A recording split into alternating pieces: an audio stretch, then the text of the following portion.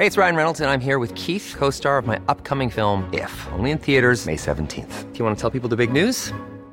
All right, I'll do it. Sign up now and you'll get unlimited for $15 a month and 6 months of Paramount Plus Essential Plan on us. MintMobile.com/switch.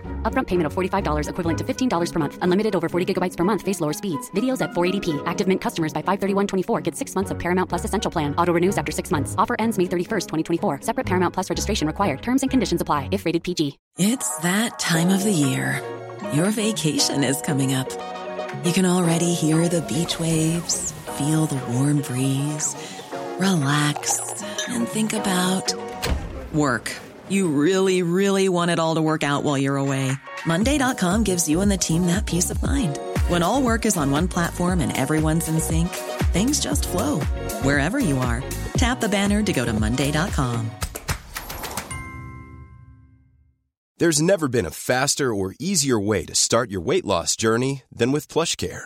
PlushCare accepts most insurance plans and gives you online access to board-certified physicians who can prescribe FDA-approved weight loss medications like Wegovy and Zepbound for those who qualify.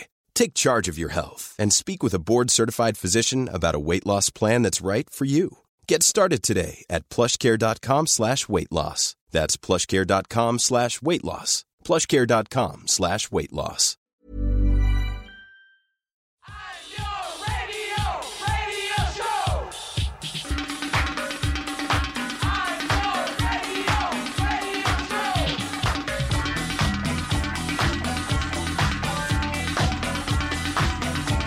Hello and welcome to the Niall Nine podcast. Before we resume our regular programming on the Niall Nine podcast this week, I wanted to talk to two people who are very involved in the Irish nightlife scene and in the Give Us the Night campaign. As you know, we've talked to Sunil Sharp and Robbie Kitt before about different aspects of nightlife, the nightlife economy and cultural offerings and social engagement. But right now, at the moment, up until this Friday, January 21st, there's an open consultation on the review of alcohol licensing that the Irish government, are running right now. That you can all fill in, and everybody who has an interest in nightlife, and interest in clubs and spaces and how we operate, basically, should be looking at this. The open consultation on the review of alcohol licensing is available for anyone to make a submission to. It's free. And the Give Us the Night campaign has been presented some compelling arguments in the past about this. And we're going to talk to Sunil and Robbie about some of the aspects of the alcohol licensing. Like, some of our licensing laws go back to 1833, and then there's the Public Dance Halls Act of 1935, which is just still relevant to us today, when it shouldn't be. So this is the opportunity for Ireland to modernise its licensing, and also in a way that we can separate church from state. We can separate alcohol, the sale of alcohol and the licensing of alcohol, from events, and that it would mean that we have the opportunity then to create new licenses for places like theatres and nightclubs. And the government are asking for the public's opinion on this, so it's really important now until we have till Friday to do this. So we're going to talk to Robbie and Sunil about these kind of ideas. There's a lot of, you may have heard some of these terms before. There's talk of extinguishment and special exemption orders. We will go through a lot of what is involved in this alcohol licensing process and what maybe needs to be done. But generally, from my perspective anyway, and this is me speaking as a person who is a DJ and a promoter and run this website and who does things in a context of a live, it's very difficult in this country to get past the alcohol licensing, and it's overly complex. It's been around a very long time and it needs to change. And this public consultation is now there to inform the proposed sale of alcohol bill. You probably saw in the last few weeks a lot of discussion about the new minimum unit pricing in Ireland and how that affects the sale of alcohol in general. What we're talking about here is how alcohol is tied to events and live music and nightclubs and festivals. And there's a lot we can do in order to remove these old archaic laws that were not built for this purpose. So now's the time. There is an opportunity now to talk about longer pub and nightclub opening hours as well. Of course, that's one part of this justice and this sale of alcohol bill that could be relevant to us. any nightclub or pub event or live event is basically tied to the alcohol license for that venue. I personally don't think that should be happening anymore. I think our licensing could be modernised to allow for more flexible opening hours. Ultimately, there's really good opportunity here for us to change and modernise Irish nightlife culture. And this is telling the government what we want for cultural venues like art galleries and theatres and sporting arenas. We need to change the laws. We need to change these things. So I would encourage you to have a listen to Robbie and Sunil talk about the alcohol licensing. There are some technical terms here, but it doesn't require huge gaps of understanding, I don't think. And it's really important that we all have a say in this. So look, we have till Friday. This will hopefully inform your submission. The submission itself, there's a link on this podcast post, and you'll find that there. Open consultation on the review of alcohol licensing is what it's called. As I said, there'll be a link in the podcast, and I will be back with Andrea in the following couple of weeks to chat to you more about normal things. But this is just, it's happening this week. We want you to pay attention to it. And so here is Sunil and Robbie to talk about Irish nightlife and changing the alcohol licensing.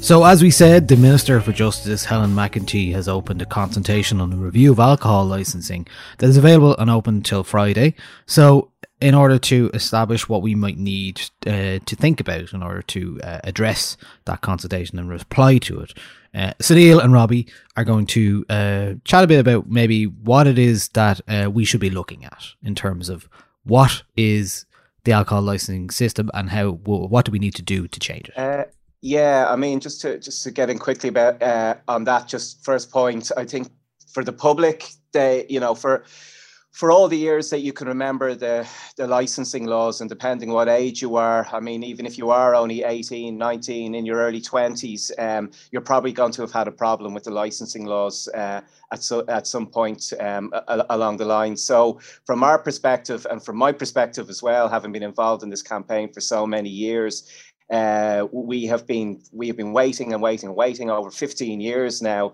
and so it's a long wait. This should have first happened back in 2005, actually, and we've seen the amount of destruction it's caused, essentially, and the collapse of our industry. You know, we had over 500 nightclubs going back to around the turn of the millennium to now far below 100, you know, and that's just nightclubs, you know. Every part of our licensing system is flawed, you know, and is based on ancient legislation. So really we need to bring it up to modern standards. So if there's anything that the public feel is flawed in terms of our licensing, particularly when they can go out and socialise, the types of venues that they can go to, unfortunately there's not that much choice anymore. By modernising our licensing laws, it's going to bring us more in line with other neighbouring states and give us a better chance of having the kind of nightlife that we want.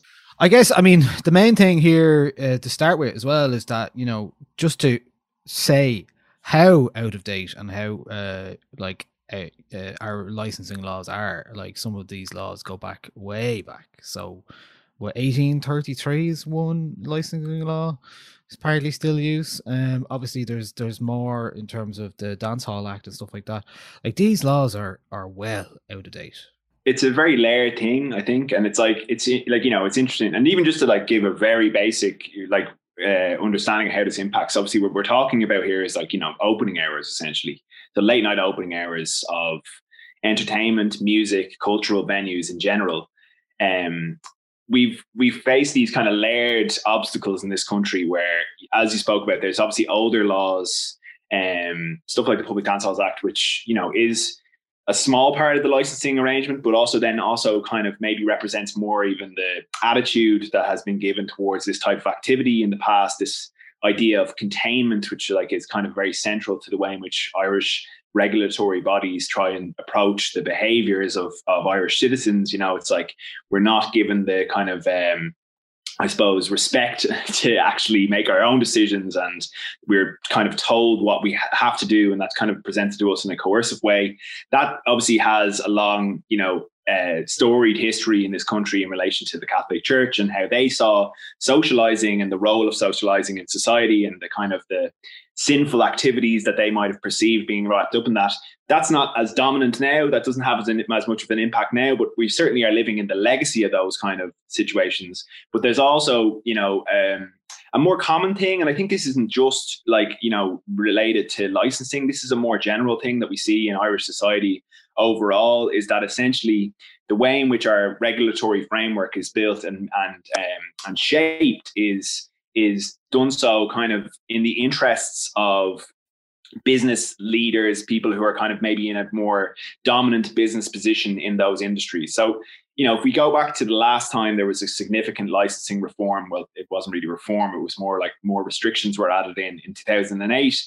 Like, it was a situation where there was no adequate definition of what a nightclub was, but nightclubs were largely using the theatre license as a means to operate and distinguish themselves from pubs. Because I think one of the key points in this licensing consultation that we really, really want to try and get across is that there's more types of businesses in the nighttime economy than just a pub.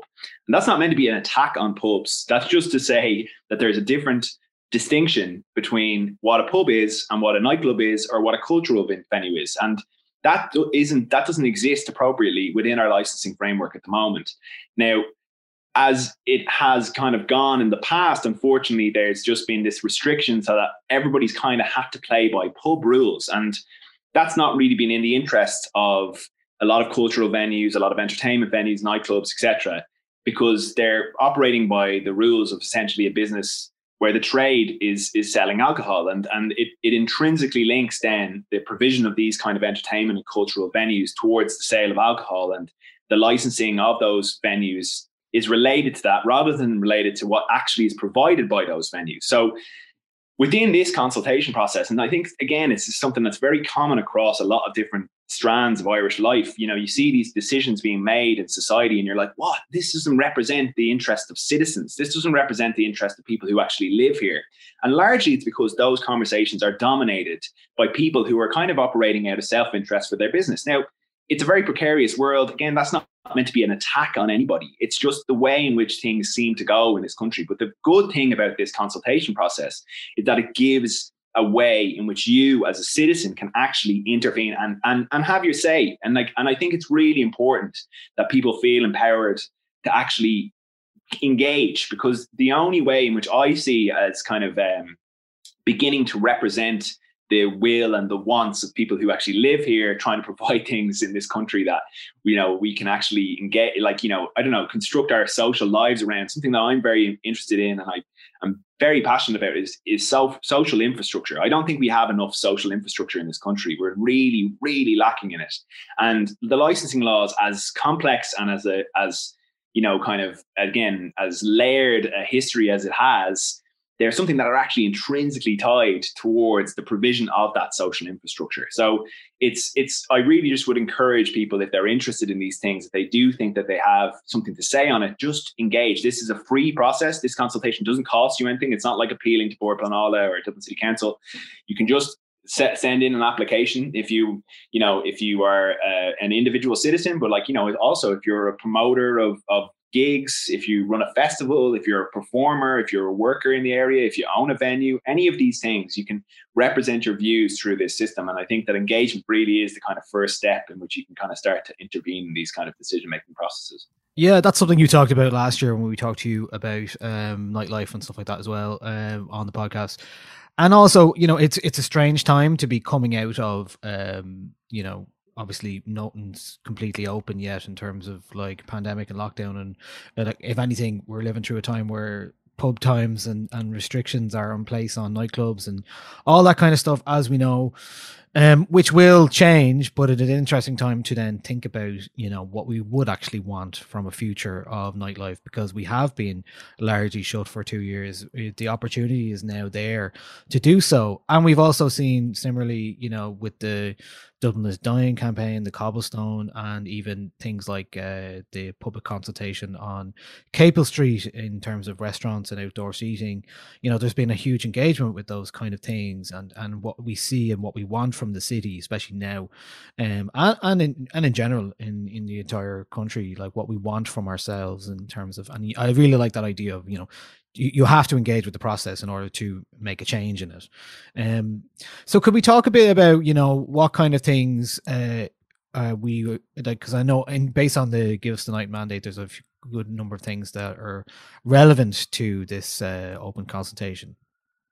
Yeah, I mean, I think licenses. I definitely think, and I know this is the part that that some current license holders mightn't be too keen to hear, but we do need more. We do need new licenses. We need new licenses to be put into the market that don't cost over €50,000 just to be able to set up your business, on top of all the additional setup charges. You know, so this idea that you would have to buy or extinguish a license. I mean, to be honest, I didn't anticipate that the Justice Departments were going to have a question regarding the extinguishment process in this, you know, but it appears that like it is on their radar now, you know, so it would be probably something a little bit more technical and something that affects business owners more than it does the public, but in a roundabout way, it does have a knock-on impact to the public, because if it is hard for somebody, you know, from their community, of their age, in their area,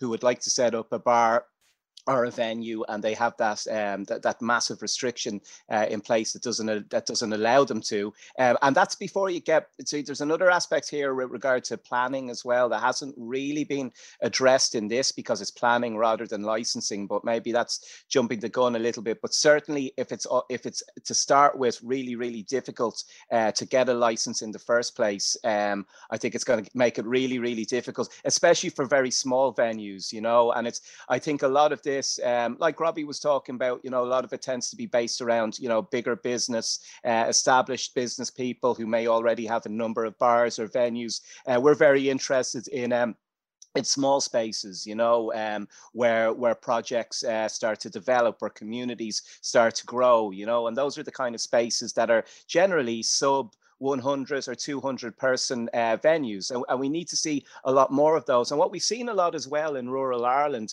and in whether it's villages or towns, you know, a certain generation or two got a little bit older, and there weren't enough people to keep that space going, to bring it up to the kind of level of earning that it needed to have.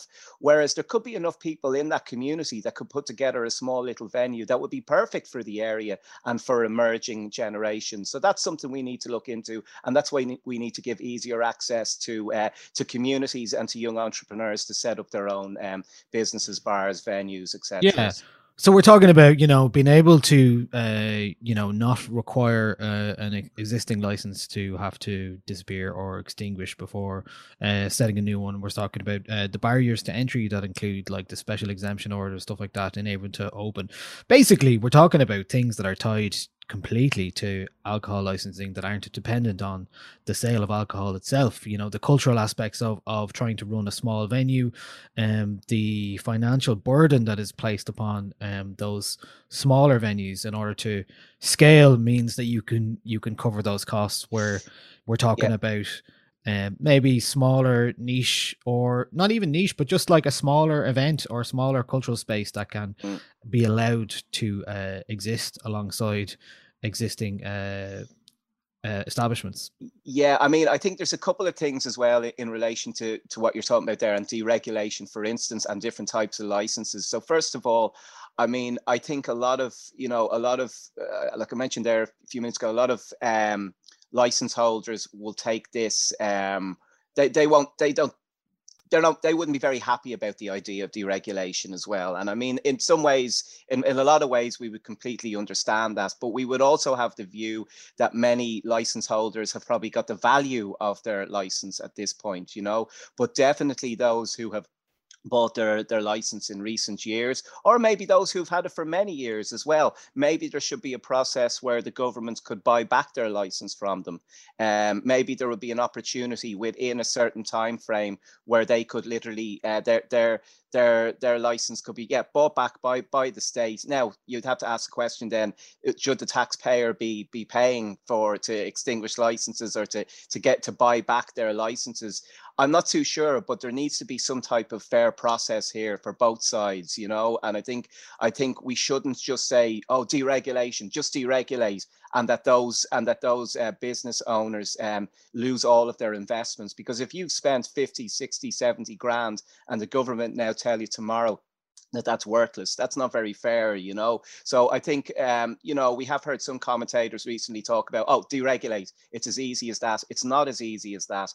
And it could be done in stages. There's different ways of doing this as well, you know, that could mean just doing it in stages. Maybe don't completely deregulate the bigger bars, but maybe allow smaller bar owners, smaller venue owners be able to buy their own license, which doesn't involve, and it would be directly from the state. It wouldn't be from an auctioneer or a broker or in communication with a licensing firm, who are the people that profit from this as well, you know. So listen, everyone has to put food on the table, but it's an old, flawed pre-millennium system that really should have been finished by now. And finally, on that deregulation, to some pub owners, deregulation already happened. It didn't already happen. It happened from the perspective of it not being localized anymore, where you didn't have to extinguish a local license and you could transfer a license from another part of the country, but it was never deregulated.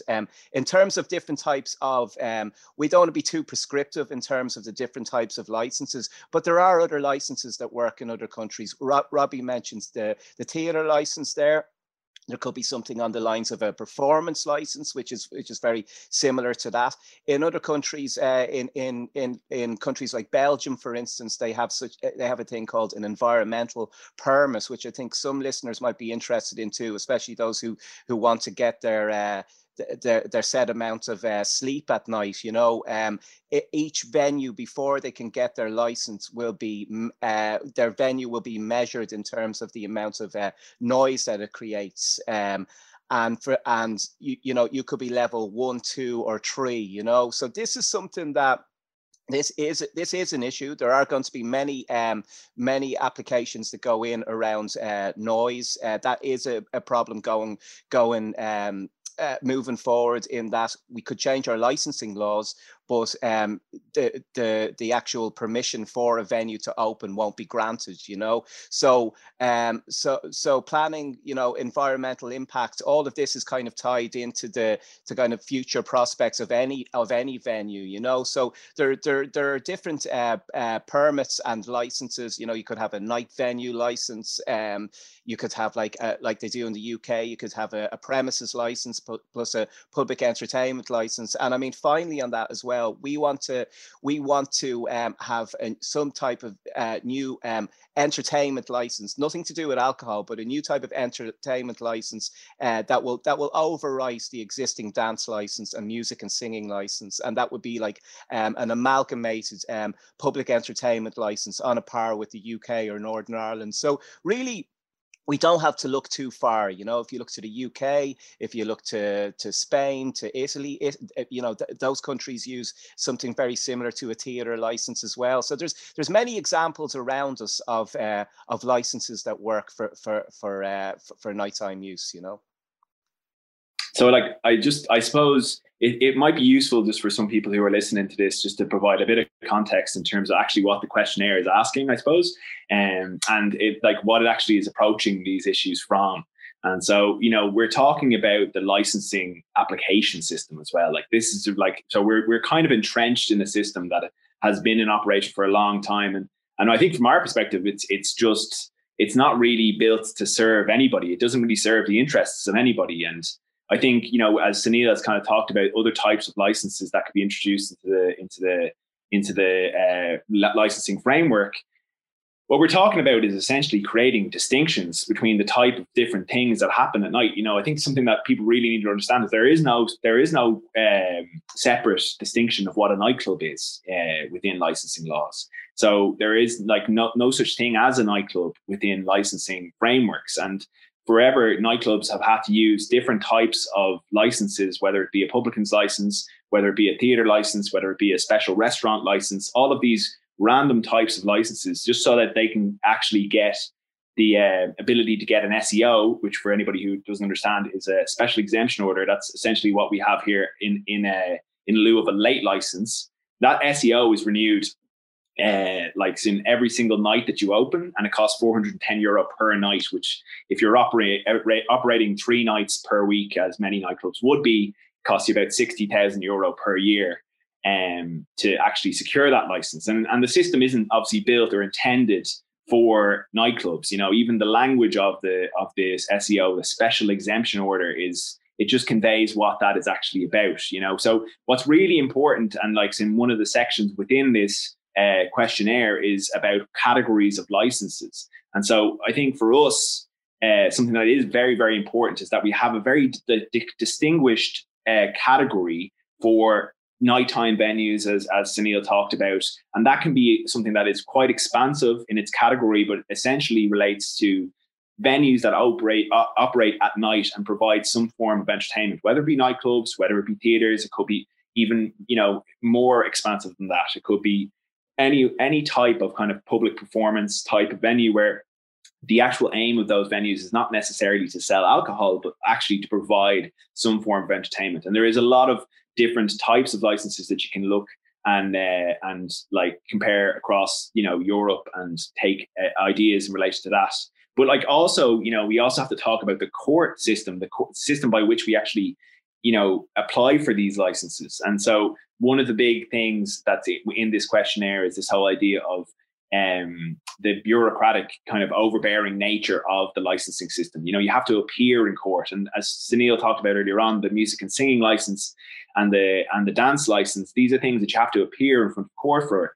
From our point of view, we're not calling for any sort of loosening of the rules in terms of how you actually get these licenses, but we do think that it's far too much that people have to appear in front of a judge and go to court to secure these licenses. Maybe there has to be an initial appearance, but when you're talking about renewals and there's no objections to your license, there's no reason why these venue operators should have to go to court every single year and do these things. These things should be brought online, and there should be a modern system to do that by. And again, a lot of the system for the courts processes, they're deeply outdated as well. Not only are the laws outdated, but actually the processes themselves, they're not online. There's no registry online where you can actually find license holders. All of this information has to be obtained directly from the court.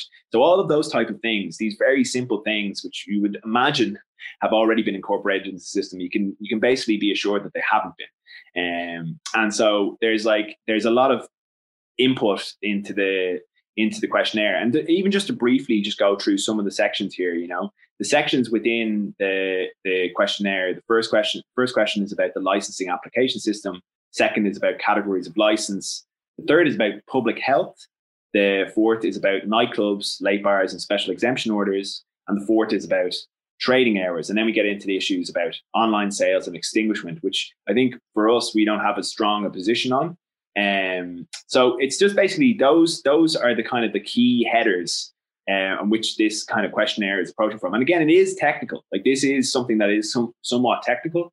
I would encourage anybody who's listening to this, if you want advice or any sort of further information, please don't hesitate to contact us either. We're absolutely willing to give people a bit more information on this that might not be able to communicate through this podcast. But it's just very, very important for us, I think, that people actually engage with this and understand that these type of decisions have real direct impact in their everyday lives. I would say, I think it's probably, it's fair enough if you, none of us, not everyone here is or listen to this is going to be technically minded and familiar with all the jargon. And certainly I think it's okay for you as an individual in society to fill this in and specify what you would like, as long as you have, I think what's helpful is probably have an overarching idea of what you would like. this to be, in the licensing system to be, what it would look like. What does the future look like? As in less bureaucracy, more opportunity, less restrictions, and just generally, a modernization, like you said, like those very obvious things, like the stuff like public health. A lot of things we've talked about before about, shutting events and shutting pubs and nightclubs and at the same time, all those kind of things that matter and make a huge difference in terms of public health. Right now, you can only everyone is kicked out of a pub at 8 p.m. and you're seeing that kind of. Obviously, it's way earlier than it used to be, and it is kind of going backwards in terms of what we would like to see in the future. Everything at the same time. But on a wider thing, yeah, I think I think it's okay to look at this and go, okay, I don't really know the difference between the district court and the circuit court, but what I do know is that I would like this to look like. If you were setting up nightclub, if you're going to a nightclub, you want things to happen that aren't restricted, and you can start with that in terms of, I think the main thing as well is like, not that the alcohol licensing application is what it's called, but it's not just about alcohol here. It's about everything else. And it's about, we've seen the minimum unit pricing come in Ireland, which is just, doesn't make sense to me personally, but it's not about these kind of restrictions. It's about looking at what we want from ourselves and for our future societies as well. So, it's our opportunity to address that. Yeah, absolutely, Niall. And I mean, I think it's the key word here as well is flexibility. I think if we want a culture like Berlin or Amsterdam, I mean, generally the best idea would probably be to go to Berlin or Amsterdam. We don't necessarily think that a city like Dublin is going to turn into a city like Berlin or Amsterdam in the next few years, in the next 5 years, but it could be something close, certainly in terms of the types of venues that we use. I mean, that's a big one also. Maybe that's a topic for another podcast as well, in terms of access to space. But the big problem that I've really experienced, I'm sure everyone, we're all the same here on the call, but the lack of investments that's been coming into the industry over the last 10 to 20 years, back in the 90s, there were a lot more, and going further back again, obviously, there were a lot more operators who were opening venues, who were starting up new projects, who were opening this cool space down the Docklands.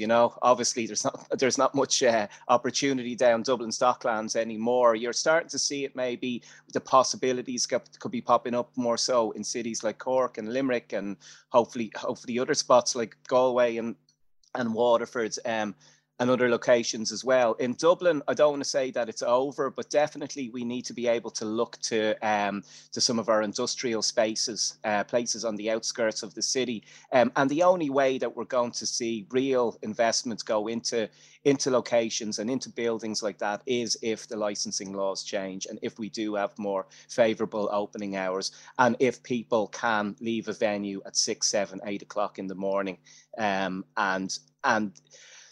I guess to some extent as well, use that inspiration, that influence that newfound influence that they now have from these licensing laws, from that experience, to actually help it to impact on the cultural output, particularly the creative output that comes from when I don't know, my issue with Dublin mostly particularly over the last decade, is that I haven't been able to come out of club nights or come away from experiences in Ireland feeling inspired.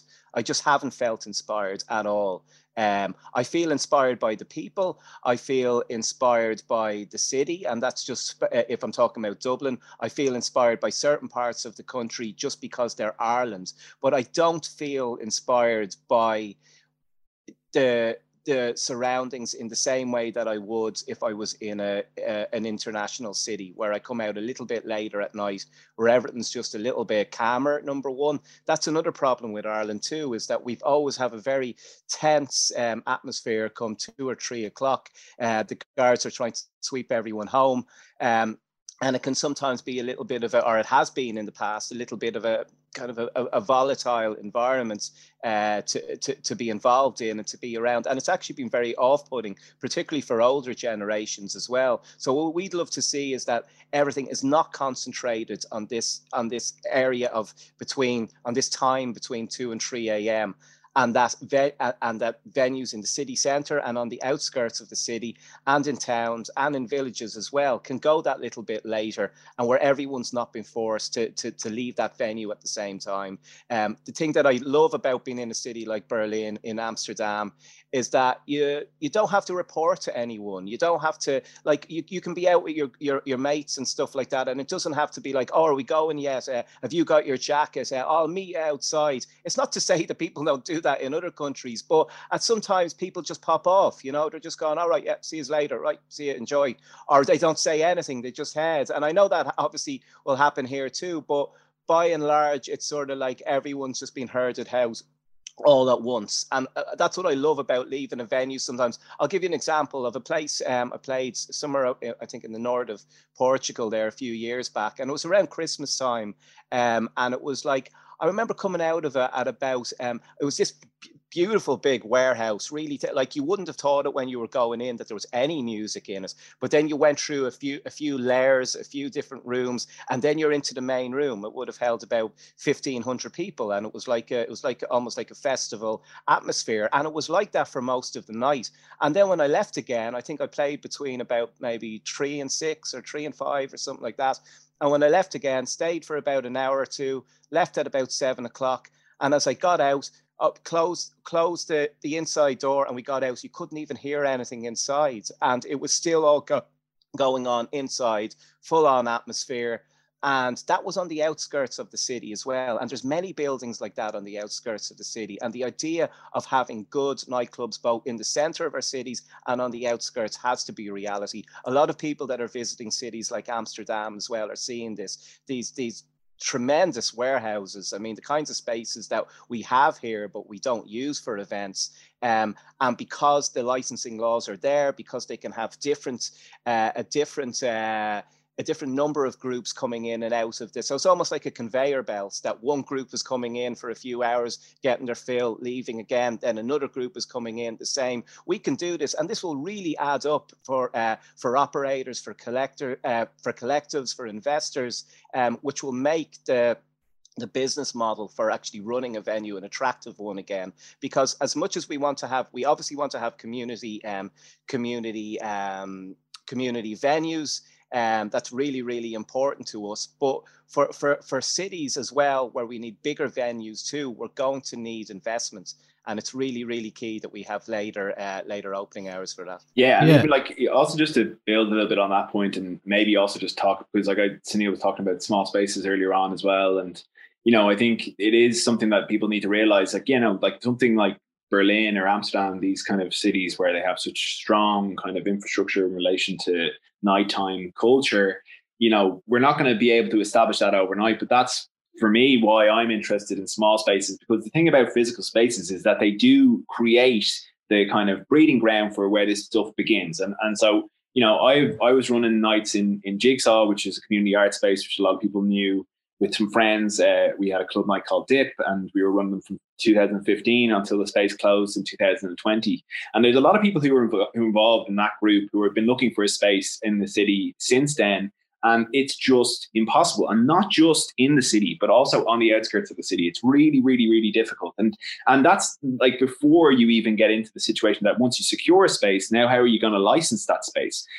So like for us, I think this kind of comes down to this thing that we're talking about like these kind of separate categories for different types of spaces that could operate in different ways. Yes, you could have your commercial nightclubs, which could operate in a certain way, but also you could have community art spaces, which could actually provide, these kind of community spaces. And like that's where you actually then get these scenes coming down the road. Like I remember like driving Tamasumo, who's a resident DJ in Panorama Bar in Germany. She was over playing a gig, and she was telling me about the early days of Oscar Thun when like Berghain was starting out.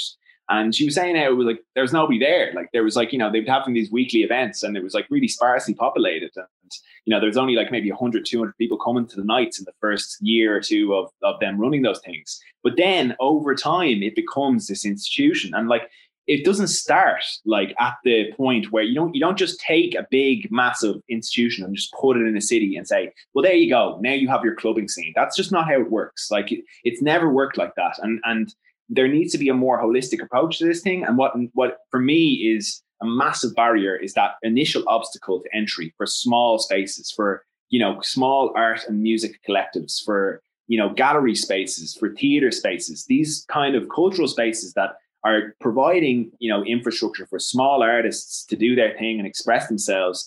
And those places need to be facilitated and expanded, because once you actually like facilitate those physical spaces, then you're bringing people together. Now you've built the social infrastructure, and from that will come great things in the future. It's inevitable when you get people together in physical space that they're going to come up with creative and inventive ways to do things. But that's just the step that needs to be taken towards that direction, from my perspective. Yeah, and there's next to none of those venues in the country, ones that can actually go late as well. You know, imagine there was one of those in every county, just one. You know, what a difference that would make. You know. Yeah, and that's the thing about the prohibitive licensing laws we have at the moment, which don't really allow those kind of breeding grounds to exist, because you're putting barriers and financial barriers or otherwise on those spaces and those communities as well. And like, you really are, you know, to order to do those kind of events, you are putting so many barriers in front of people and then that means it has a knock-on effect in terms of what culture exists in Ireland and what culture exists around, whether you can possibly make a living from it. And maybe, like you said, if you did have a space in every city in Ireland that would be open to those kind of events, then you can, you know, have an infrastructure that allows people to make money out of it and make a living out of it, as well as the wider thing of actually the cultural output of the country. And, you know, we're talking about a positive impact in those terms, and like allowing the nightlife economy or whatever it is to flourish in those ways just means that we have those opportunities to grow that culture here, as opposed to going, well, no, you can't do that here, you can't do that. Well, we can't find a space, you know, like we can't do what we'd like to do. You know, I think it's about allowing those possibilities to take 100%. And it's also about having a more holistic economic policy. Like this is like, you know, like let's say, for example, something that obviously is something that everybody is aware of, you know, development of hotels in Dublin. It's something that I in a conversation I had with one of the Dublin City Council planners, and an argument that was used a lot of time in terms of the building of hotels, that we're at 100% occupancy. Oh, well, we're at 100% occupancy of hotels. So there's no hotel space in the city. So we need to build more hotels. Now, like, and that was the argument that was made pre-pandemic. And there was actually like in research, or like Fáilte Ireland put out a kind of a health report on the hotels sector. And they found that there was less than 30% occupancy in the like last quarter of 2021. So like, we're still building hotels, even though the initial model that was used to build hotels was because of this, you know, very myopic focus on 100% occupancy, these kind of this number data led like cost benefit analysis like approach towards development. What I think it needs to be listened to is the views of like people within cultural communities, and not just because they're wishy-washy artists who want spaces to express themselves, because they actually understand what goes into the foundations of these communities, and they understand it in a lived way. And it's high time that those kind of perspectives are incorporated into these models, because if they're not, then you're just not going to build sustainable models, and you're going to face this constant kind of I suppose just cycle of disappointment when these trends change and suddenly your model is completely myopically focused on a single way of developing your city. And I think that's something that we all are living through in Dublin City, particularly, and across the country at large, to be honest. Is there anything in specifically you'd like to get across that we haven't talked about yet in terms of this actual consultation process? And what are we looking at in terms of a timeline, do you think, for what this might be? Yeah, well, first of all, I mean, in terms of all the questions, you don't have to answer all of the questions. So as we spoke about, some parts of it might be a little bit technical, but certainly the bits that do seem easier to answer, answer those. No answer is a stupid answer. I think we all have our own wishes and desires about what we want our future to look like, whether we're involved in the industry or whether we're just going out from a social point of view. What we're anticipating, the kind of the time frame or the schedule for this. It should be that the heads of bill, the initial heads of bill will be, because that will come in 2 stages, but at the moment we're under the impression that those will be published maybe in March, with perhaps a full rundown of the whole bill to come by early summer. And then the countdown will be on, really. Then it's about when that bill is going to be published. Now, we obviously have bad experience of this over the years, and this is the same bill, the same sale of alcohol bill that was first drafted back in 2005. That's when work first began on that, So that's how long this particular bill is in the works. They downed tools on us quite a few years ago now, and from what I know, it was up at something like draft 7. Now, obviously, great parts of that bill need to be freshened up, but that's what this consultation is about. It's taking feedback from citizens today in 2022. There has been talk that this bill, you were talking about earlier about the original Licensing Act from the 1830s. There is talk that this new act will overwrite a lot of that and will essentially be future-proof for the next 100 years or more. Again, I'm not sure if that's a great idea either, but something that we will be asking for as well is that there is a review of these licensing changes within a 2-year period as well. I think it's very, very important, first of all, obviously, that we get this right. But what if we don't get it right? What has happened in the past, especially in 2008, they made these very quick changes. And to be honest as well, anyway, we could go back down. I prefer to forget about those days and what happened then as well, because it was just a complete and utter mess. But and everybody knew when they were making the changes that they were the wrong decisions. They were all made very, very hastily. There was no attempt to go back and amend anything. The sale of alcohol bill was meant to be coming down the track, never came. So I think it's very important. We did have something called the Liquor Licensing Commission, the Commission on Liquor Licensing, who were at the time a larger group involving stakeholders from the industry, but also a kind of another more elite group of experts at the top, including doctors and criminologists and guards, who then made up the expert alcohol group, the expert group on alcohol at the time. I forget the exact name actually while we're here, but from the time that they handed in their final report, we had no group that ever met after that to oversee or to try to get to grips with licensing changes again. We had the Liquor Licensing Commission for, I'm not too sure for how many years that it was, and it was a very balanced group as well. I mean, it had stakeholders right across the industry. It had a few younger members on it as well, who represented the views of young people and students also. So I don't see anything wrong with us setting up a group like that again in the near future, perhaps at some point in another couple of years' time. I mean, this particular process has been a little bit epic already. It shouldn't have really gone on for as long as it has. But here we are now. After this consultation goes through, there will be another. I think Robbie mentioned earlier. There will be one last steering group then, who will essentially steer this through and help put the bill together. So, but what we would be worried about is that these changes won't all be positive, and we'll need a review within a year or two. We are, and just finally on this as well. this will take a leap of faith from everyone. It will take a leap of faith from existing license holders.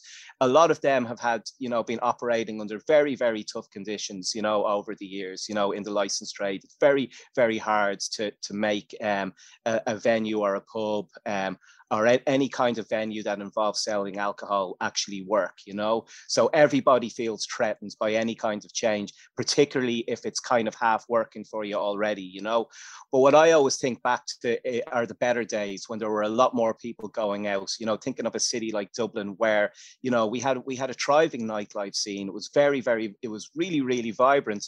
Our population has only got bigger than then, and it's going to continue to grow. So, maybe it's just the optimist in me, but I always feel that it's not going to look exactly the same as it is then, but certainly in terms of numbers and getting more people into our towns and cities at night, I think we can easily go back to those levels again, or certainly come close, and I think some people need to just understand by having more activity, it will contribute to the health of their business too, So, but also we need to ensure that guards, councils, everyone who might have had, sometimes, quite a lot of control with this in the past, and who will continue to have a lot of control over this in the future, that they can hopefully loosen up a little bit as well and keep a little bit of an open mind about what's ahead, because it's going to be really important that we all work together, not that we put all this work into it and that we all get frustrated in another 6 months or a year's time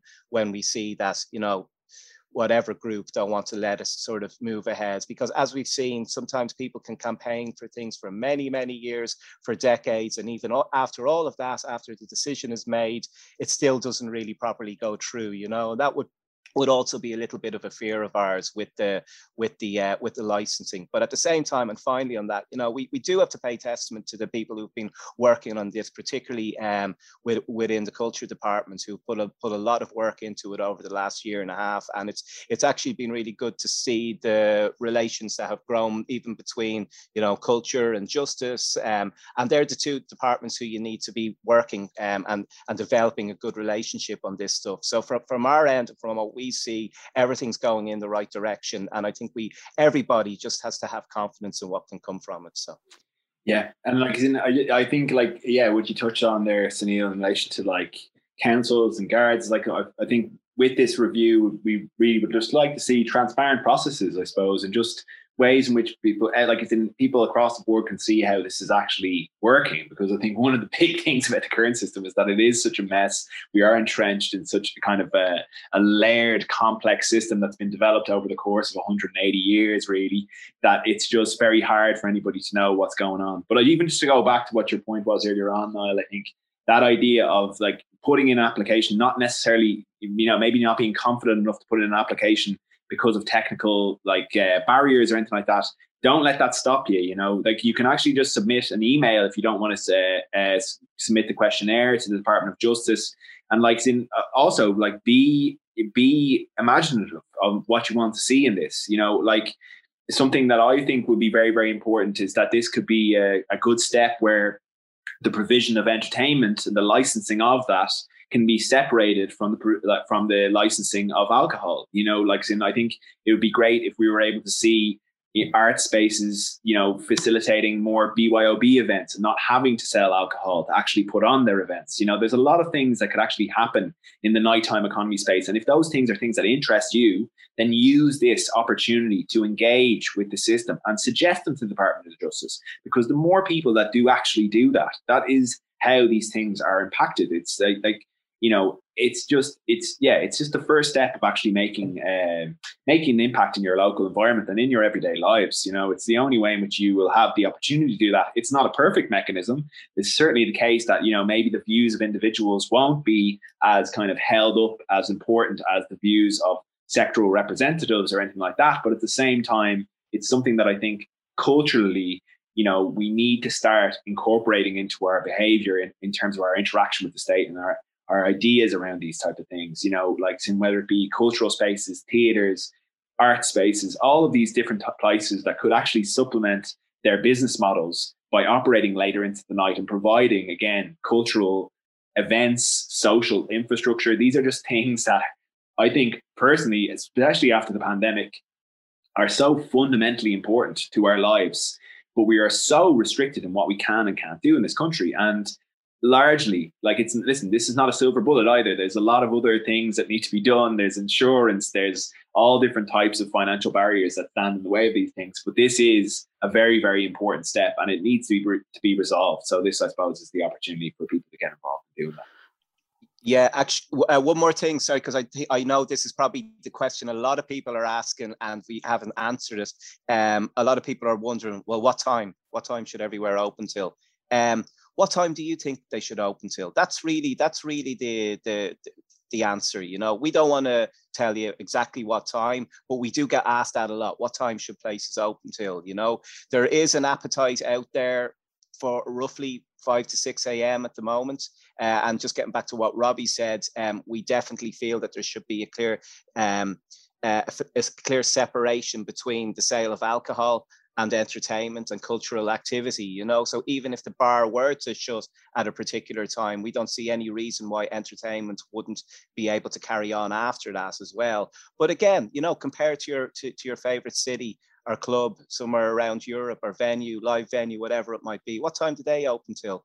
Did you have a good time there? You know, does that seem like a fair time to open till? So it's up to you. We're definitely going to be opening until, you know, at a later time than we have in the past. What we really don't want, though, is for places is for it to just all be about the time, you know, because I think some stakeholders are like, all right, how many extra hours can we sell drink for? And that's grand. That's the bottom line for them. That's what they need to know. But for us, it's a lot more than that, you know. Yeah, the wider conversations for us means, you know, we can talk about the cultural opportunities and the flexibilities. Comes back to what you said there about flexibility, you know, allowing things to take place and not just being, well, this is the hard and fast rule, you know. And in many ways, this conversation is about the flexibility of licensing, the flexibility of entertainment, the flexibility of cultural offerings, and what we can do in terms of allowing all those things to happen. And I think for a lot of people, that is probably a good way to think about this application process and what they can do going forward and how they can think about it and translate that to both our representatives and to each other. And then we can, you know, hopefully get to a point where things will be allowed to you know, exist and be flexible and not all tied to licensing, alcohol licensing specifically as well.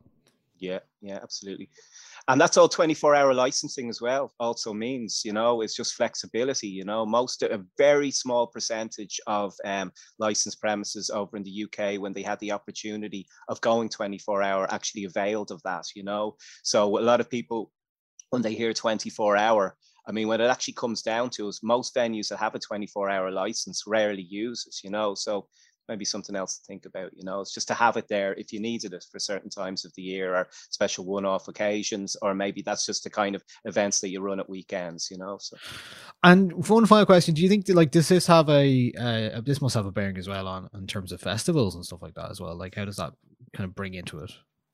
I think it should do. I mean, I think again that's a question for a lot of we haven't actually spoken to too many festival organizers about this, because I've definitely thought about that a lot, Niall. It's like, you know, when we're at festivals, like, you know, the bar shuts very early at them, you know, and it would be nice to think that instead of, you know, walking around the campsite drinking warm cans, that you might be able to, you know, there's nothing wrong with a warm can either, but I prefer to be able to at times be able to just go to a bar like I would in a venue if I was at a festival, you know. But definitely on festival sites, we're just talking particularly about alcohol licensing, bars do shut down very early, you know. So you'd like to think that you know, that could be further rolled out. Again, a lot of that comes down to local agreements and stuff as well. But when we were just talking about that leap of faith earlier, you know, you'd like to think that it could be loosened up in the festival market as well.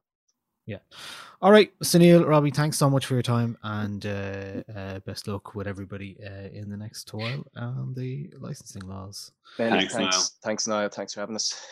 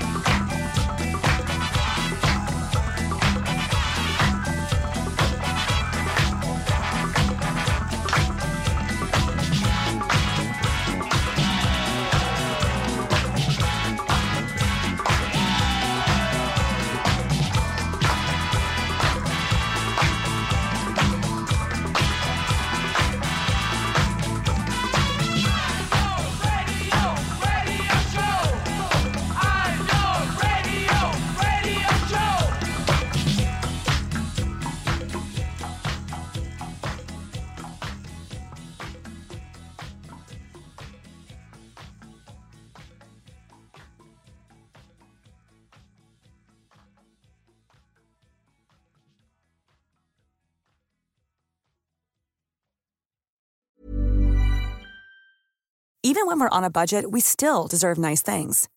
Quince is a place to scoop up stunning high-end goods for 50 to 80% less than similar brands. They have buttery soft cashmere sweaters starting at $50, luxurious Italian leather bags, and so much more. Plus, Quince only works with factories that use safe, ethical, and responsible manufacturing. Get the high-end goods you'll love without the high price tag with Quince. Go to quince.com/style for free shipping and 365-day returns. When you make decisions for your company, you look for the no-brainers. If you have a lot of mailing to do, Stamps.com is the ultimate no-brainer. Use the Stamps.com mobile app to mail everything you need to keep your business running with up to 89% off USPS and UPS. Make the same no-brainer decision as over 1 million other businesses with Stamps.com. Use code PROGRAM for a special offer. That's Stamps.com, code PROGRAM.